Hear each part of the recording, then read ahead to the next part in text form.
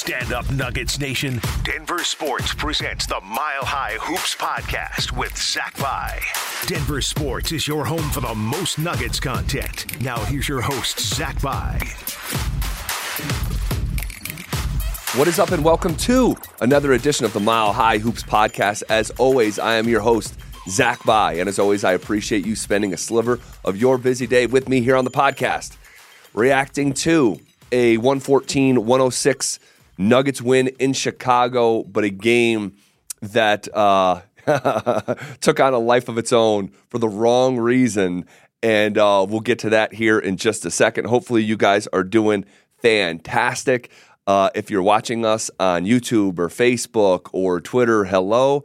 If you're not and you're listening on denversports.com or wherever you get your podcast, you can check us out, the visual version there, as we are slowly inching towards our brand new studio being completed, and I really look forward to what that's going to look like. In the meantime, we'll hang out here, and let's just take a dive right into it, guys. With the nature of now doing these on scheduled dates, Tuesdays and Thursdays, a lot of times our immediate reaction has to wait about 24 hours just because we're scheduled on all these social platforms and whatnot, where in the past we'd be reacting like the day after a game.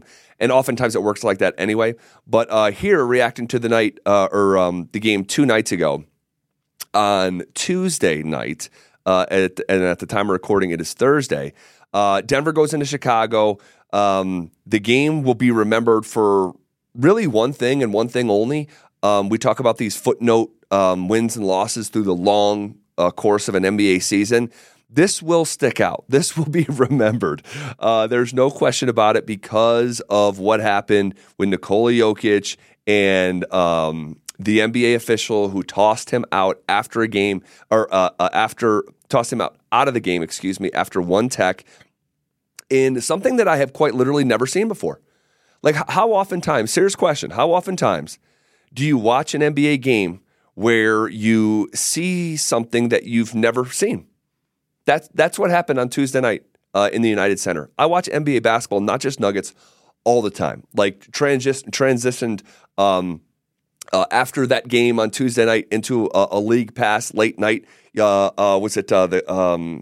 think there was a Clippers game after that. Anyway, regardless, I'm watching NBA basketball. I love it. It goes beyond Denver, and I have literally in my probably 20 years straight of watching the NBA closely since I was a teenager, 15, 16, really falling head over heels in love with the game.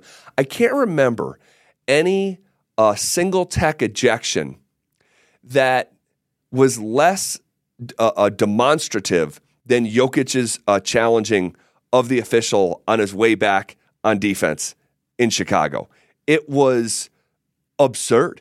And when I'm watching the game, I'm controlling myself to going on Twitter and cursing like I wanted to. But this official, who's a younger official, okay, Musa Dagger, I hope I'm saying that right, was too thin-skinned. There's no two ways for me to slice it other than that. He got sensitive in the moment, and the accusation, depending on who you listen to, and it was picked up by people sitting courtside, whether Jokic said, call the foul MFer or call the MF and foul, neither of those two things warrant an ejection. You could actually build the case, and guys, I have been sitting down close to these games. You hear guys mic'd up. This is how these guys talk. I don't know what to tell you if you don't like it. It's how they talk on a possession-by-possession basis, okay? And you could actually make an argument that if Jokic said, call the bleep and foul, a lot of times that's literally not atypical, okay? And we've seen it.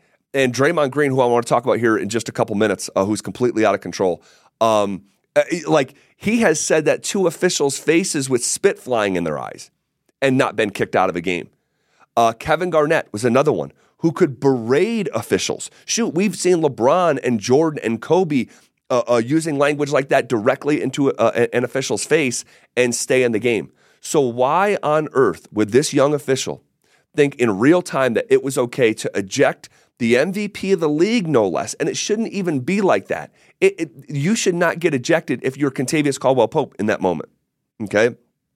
So the fact that Jokic, who isn't getting the foul anyway, like if you unpack it further, and he isn't getting a whistle that you would think an MVP would get, but it's doubly bad where the officials would be so thin-skinned that he would be removed from a game after one technical on Serbian night in Chicago, which is one of the largest Serbian populations in the world, and certainly here in America. And I forget whether we talked about it here on the last episode or on my radio show, The Drive, on 104.3 The Fan, is that we've seen this repeatedly in Chicago. They kind of build this night around Jokic where people bring the flags and it's Serbian stuff at halftime, and this is a thing in Chicago. And the lack of bandwidth for this official to understand the context of what he was about to do is ridiculous. And I have never seen a hometown crowd boo an officiating crew for tossing out a visiting player. They cheer that stuff 10 out of 10 times. And so literally, again, file that under something I've never seen. And then furthermore, if you were watching the Chicago broadcast with, oh my gosh, what's his name? Not Amin Al-Hassan, Adam Amin, who also calls NFL games. He's the full-time Bulls play-by-play guy. He and his partner, forgive me, I don't know who it is, they're like, are you kidding me? What an absolute joke. And so I was embarrassed actually for the league on Tuesday night. And I'm certainly embarrassed for that official. He had to have regretted it. And if he didn't regret it after the smoke settled, the NBA is not a place for him. Okay? This is a big boys league. And I'm not saying it's okay to talk to someone, scream in someone's face, but he wasn't even in his face. Did he use quote unquote crude or vulgar language? Yeah, he did. Did he deserve a technical foul? Sure, give it to him. But an ejection was just so way too heavy-handed. It was absurd. I hated it. And in a league that quite literally changed the structure of their season awards to have a game limit to prevent stars from missing games and hurting fans who have paid to see them, to watch an official who represents the NBA take a star off the court in that situation for that, it just adds another layer of embarrassment. I thought it was a really bad night for the NBA. It speaks to the continuous lack of respect for Jokic, which we thought would change after the Nuggets won a championship. It hasn't. Okay, I'm talking about just from getting the foul calls that he deserves. Okay. And by the way, this is, I think, the longest we've ever spent on officiating in 6 years of doing this podcast, 6 seasons of doing this podcast. I don't think because I don't like talking about officials because I believe everything comes out in the wash. All right. So I don't sit there and dwell, but this was a rare exception. All right. And the lack of respect is obvious, but also Jokic is actually a layer beyond that. It feels like he has a bit of a toxic relationship with these NBA officials, a lot of them. And the one that is the lower hanging fruit is Tony Brothers, of course, the long history there. But it's not just that. And you think about the way that Jokic has been ejected from some playoff games and got tossed out against the Pistons earlier in the season. And he's created a bit of a reputation for himself. And that's not good. Like so moving beyond this clown behavior from this official, just Jokic moving forward, it's something to keep an eye on. He needs to dial it back because for the lack of respect and the previous somewhat toxic history between him and NBA officials, it's now like a game day storyline that we need to keep our eye on, and that's unfortunate. And Jokic, he can help himself in that regard. He needs to have better control. Okay, even despite not getting the whistle that he deserves, both things are true at the exact same time. He's got to do a better job of composing himself. So this is now a couple times, okay? And we shouldn't see it for a third time this season. It wouldn't shock me if it's Jokic's new mantra and new mission to literally not say anything to officials. He did a better job at this at the start of last year, I think it was, because it's been an issue for years. He's got to stay proactive on that. Okay. I think that's everything I wanted to say about that situation. Actually, one more. Because this was so flagrant and obvious that it shouldn't have happened, that everyone in the moment recognizes it, the Chicago home crowd, the Chicago home announcers, everyone with a set of eyes and an actively working brain. Because it was so egregious, I thought Michael Malone missed a massive opportunity. In fact, not only did I think he missed an opportunity, I think he actually handled it the wrong way. After the game, he was joking about it and like openly joking about, hey, Jokic got kicked out, we won, that's all that matters. And no, that's not all that matters, because this is now a theme moving forward that we need to keep our eye on. And I thought it was a real missed opportunity for him to absolutely lose his mind and draw a line in the sand that draws even more attention to how Jokic was treated in the United Center on Tuesday night. Now, does that mean you're going to, do like Tim Hardaway did back in the day? Remember, he took a TV monitor and threw it onto the court. No, but do you do something over the top? Of course, get yourself kicked out. That's a baseline, how you have to handle that. If that's how they're handling your star and you're joking around about it after the game, I did not like that moment from Michael Malone. I didn't. So I thought he should have ran through a wall for Jokic in that moment. Take the basketball, kick it, do, like, was that Blue Chips? Kick the basketball in this, like, do something that you've never done before, because we saw something that we've never seen before. And I thought the action from Malone didn't even come close to meeting what happened to Jokic. Okay. To the game itself, I'm going to keep it really brief because I want to get to some of these other NBA thoughts. Reggie Jackson did it again. Reggie Jackson was the central reason why they won. Now, is he out there playing 1-on-5? No. But to have 25 points in that spot where Jamal doesn't play after rolling the ankle in the previous game against Atlanta, he doesn't play, then Jokic gets kicked out, in the first half. The way that Reggie Jackson has continuously stepped up, we've gave him his flowers repeatedly on this podcast, but a duty calls again. I mean, from knocking down threes, finishing acrobatically in transition the way, remember, and I wanted to mention this, I had it in my notes, and just sometimes because I'm going solo here, I don't have a second to gather thoughts sometimes the way I want to, but he had a finish in the Atlanta game in transition where, like, he is hanging in the air like he's 22 years old and, like, finishes it, like, from his chest, waist area and gets it to go in. This guy has been fantastic. He has been a central reason why they've won in, like, 3 to 4 games this season. And it was another example, 9 of 16 from the floor, 5 of 8 from 3, 6 assists to just 2 turnovers. So you got 3-to-1 ratio there. And then the other guy who played really well for a second consecutive night, and I don't think we've seen him do it on consecutive nights, is Julian Strawther, who we spent a lot of time on Tuesday talking about his performance against the Hawks, where he became the first rookie in NBA history to make 6 threes in a game and also finish with 5 steals and had 22 points. He follows it up with a 4 of 9 shooting night, made multiple threes, 2 of 5, grabbed 6 rebounds, which he hadn't pulled down 6 rebounds all season long. So a season high on the glass, efficient night scoring it. 4 of 9, but yeah, still efficient. But 3 assists. I thought Julian Strawther backed up his performance against Atlanta, and it was the first time this season where Strawther finishes with double figures on consecutive nights. Okay, so a really nice little benchmark, not turning the corner of consistency or whatever, because we could see him not hit a shot and have a short leash against the Nets on Thursday night. But for a young basketball player, 21 years old, playing in the best league in the world in the first 2 months of this for him, really nice little 2-game segment there. Okay. I want to talk about a couple things in the NBA right now. First of all, an opportunity for Denver to win some games at home here. All right? Win some games at home. You have 3 home games in a row against the Brooklyn Nets on Thursday night, Oklahoma City Thunder on Saturday night, and then Dallas on Monday night. You notice Thursday, Saturday, Monday, there's a day off in between each game. Denver's played a lot of back-to-backs, played a lot of road games. It's an opportunity to be at home with rest. Nets coming into Ball Arena after having played the previous night against Phoenix. Okay, so got to win that one. I'll say that. You got to win that one. And then 3-0 should be the goal here.